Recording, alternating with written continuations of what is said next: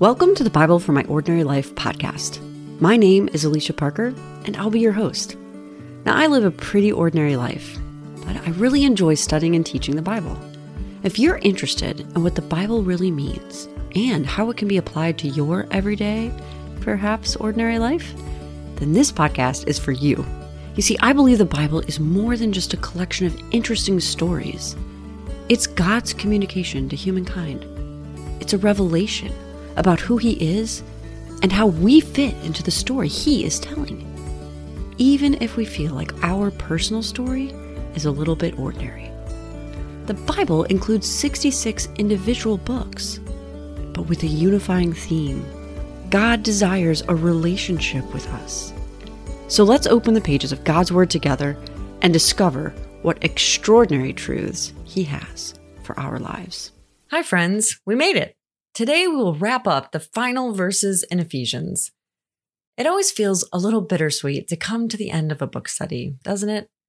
But the most amazing thing about God's Word is that it is living and active.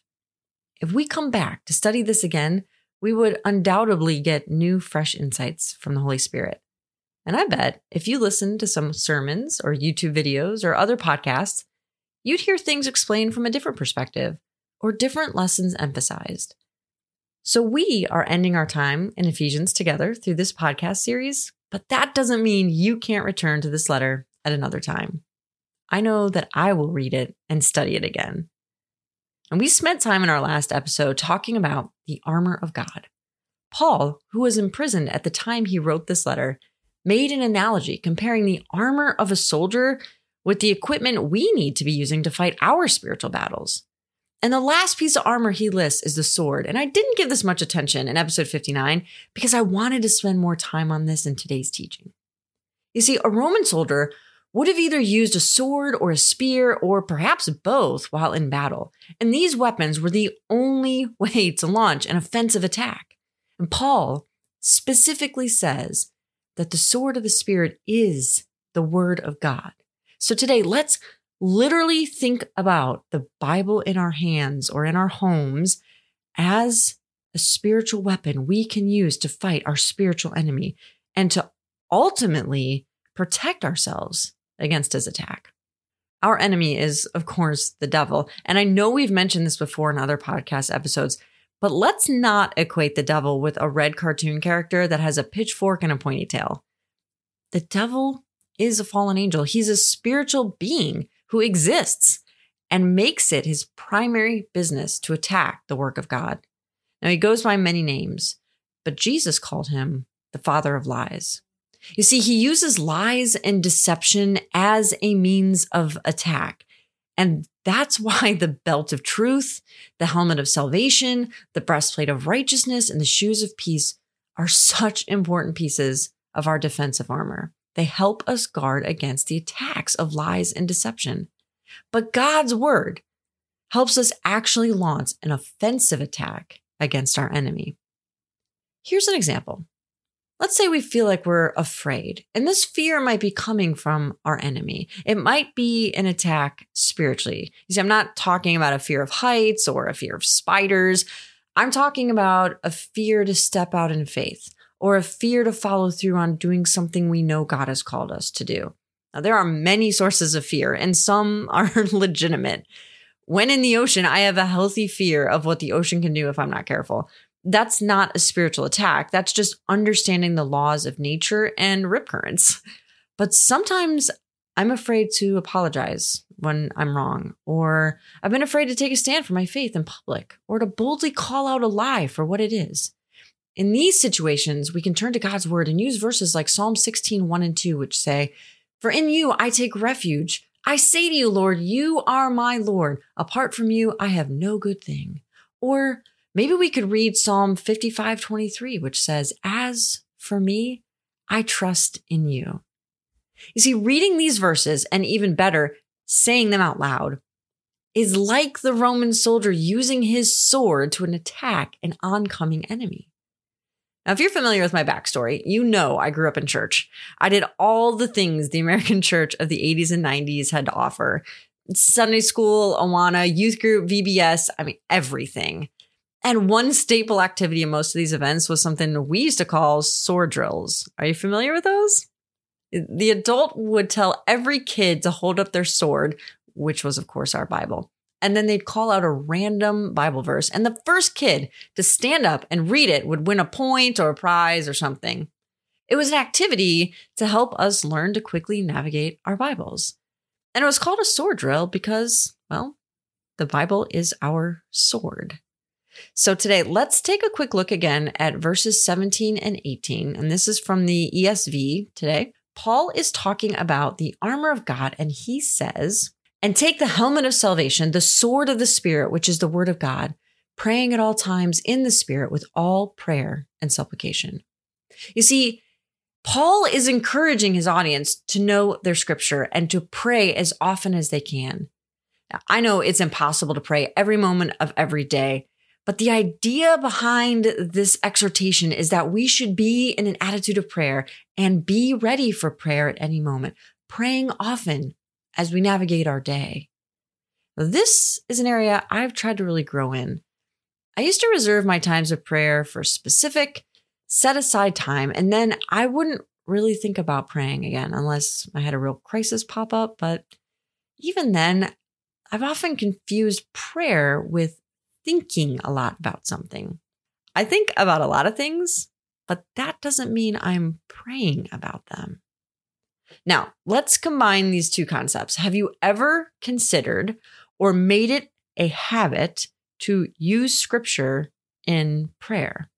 And what I mean is taking scripture, our sword, and turning it into a prayer. Not just reading it, like I demonstrated a moment ago with those two Psalms, but actually making it prayer. This type of offensive attack is incredibly powerful. Not only are we using our sword, but we're doing so with prayer. Imagine you're really struggling with staying faithful to do something you know you need to do, but you don't have the energy or the motivation or whatever. And you turn to Galatians 6:9 and read these words. "And let us not grow weary of doing good, for in due season we will reap if we do not give up." That verse could be a big encouragement in that moment. But if you changed it into a prayer and prayed these words, "Lord, help me not grow weary of doing this good thing. I know your word says, in due season I will reap if I do not give up." Do you see the difference? This combines the power of God's word with the power of prayer.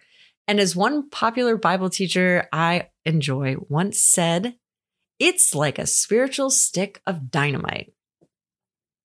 Think about this.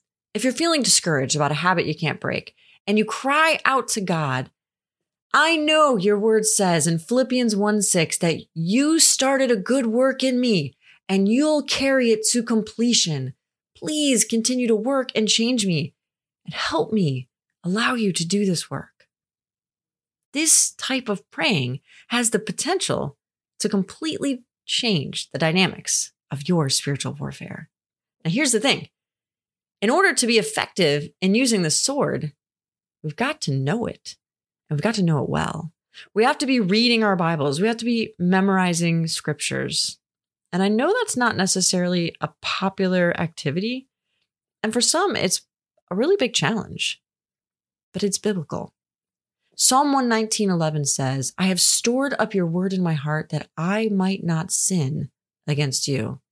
David, the author of that psalm, memorized scripture to help him avoid sin, which is basically using God's word to attack the enemy.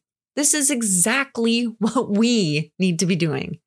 And if memorizing scripture is difficult for you, don't be discouraged. There's no test. There's no time limit. There's no way to really fail at it. Just keep reading it and meditating on it over and over. When we fill our minds with the truth of God's word, it is much, much easier to pull that out of our brains in times of need and fight off the lies and deception. Another option is to find song lyrics that are directly from scripture and memorize those. Sometimes it's much easier to remember words set to music. You see, putting on the armor of God takes work, and it's something we have to be continually engaged in. We will be better prepared to defend and attack if we're familiar with our armor and use the full set on a regular basis. Don't just do the sword drills of my youth. Use the sword in battle. When the spiritual attacks come, get out your sword, open it up, read, and pray the scriptures you need to fight your battles.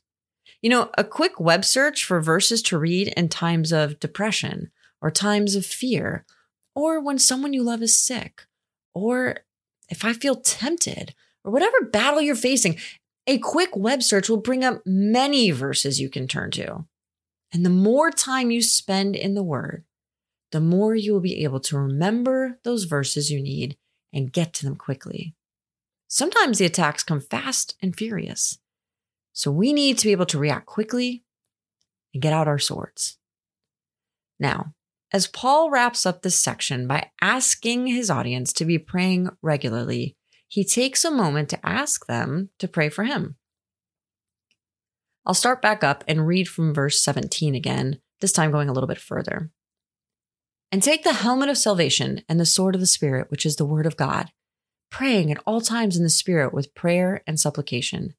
To that end, keep alert with all perseverance, making supplication for all the saints, and also for me, that words may be given to me in opening my mouth boldly to proclaim the mystery of the gospel, for which I am an ambassador in chains, that I may declare it boldly as I ought to speak. Paul knows he has to go before Caesar Nero and provide a defense of his actions. So he asks for boldness in this, as well as any opportunity that he might need boldness to speak the gospel. Notice that Paul doesn't ask for release from prison. He doesn't ask for them to pray that his life would be spared. He doesn't ask that they'd pray for blessings or for riches or for freedom from his pain or for additional comfort. No, he asks that they would pray that he would have the boldness to fulfill his calling. I love the focus of this prayer request. So often, I want to ask others to pray for me for comfort or for blessings or an easy life. I don't ask them to pray for me to have boldness to fulfill my calling.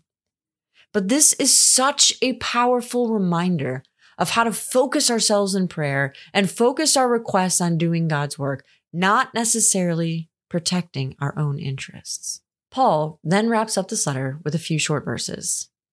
So that you also may know how I am and what I am doing, Tychicus, the beloved brother and faithful minister in the Lord, will tell you everything.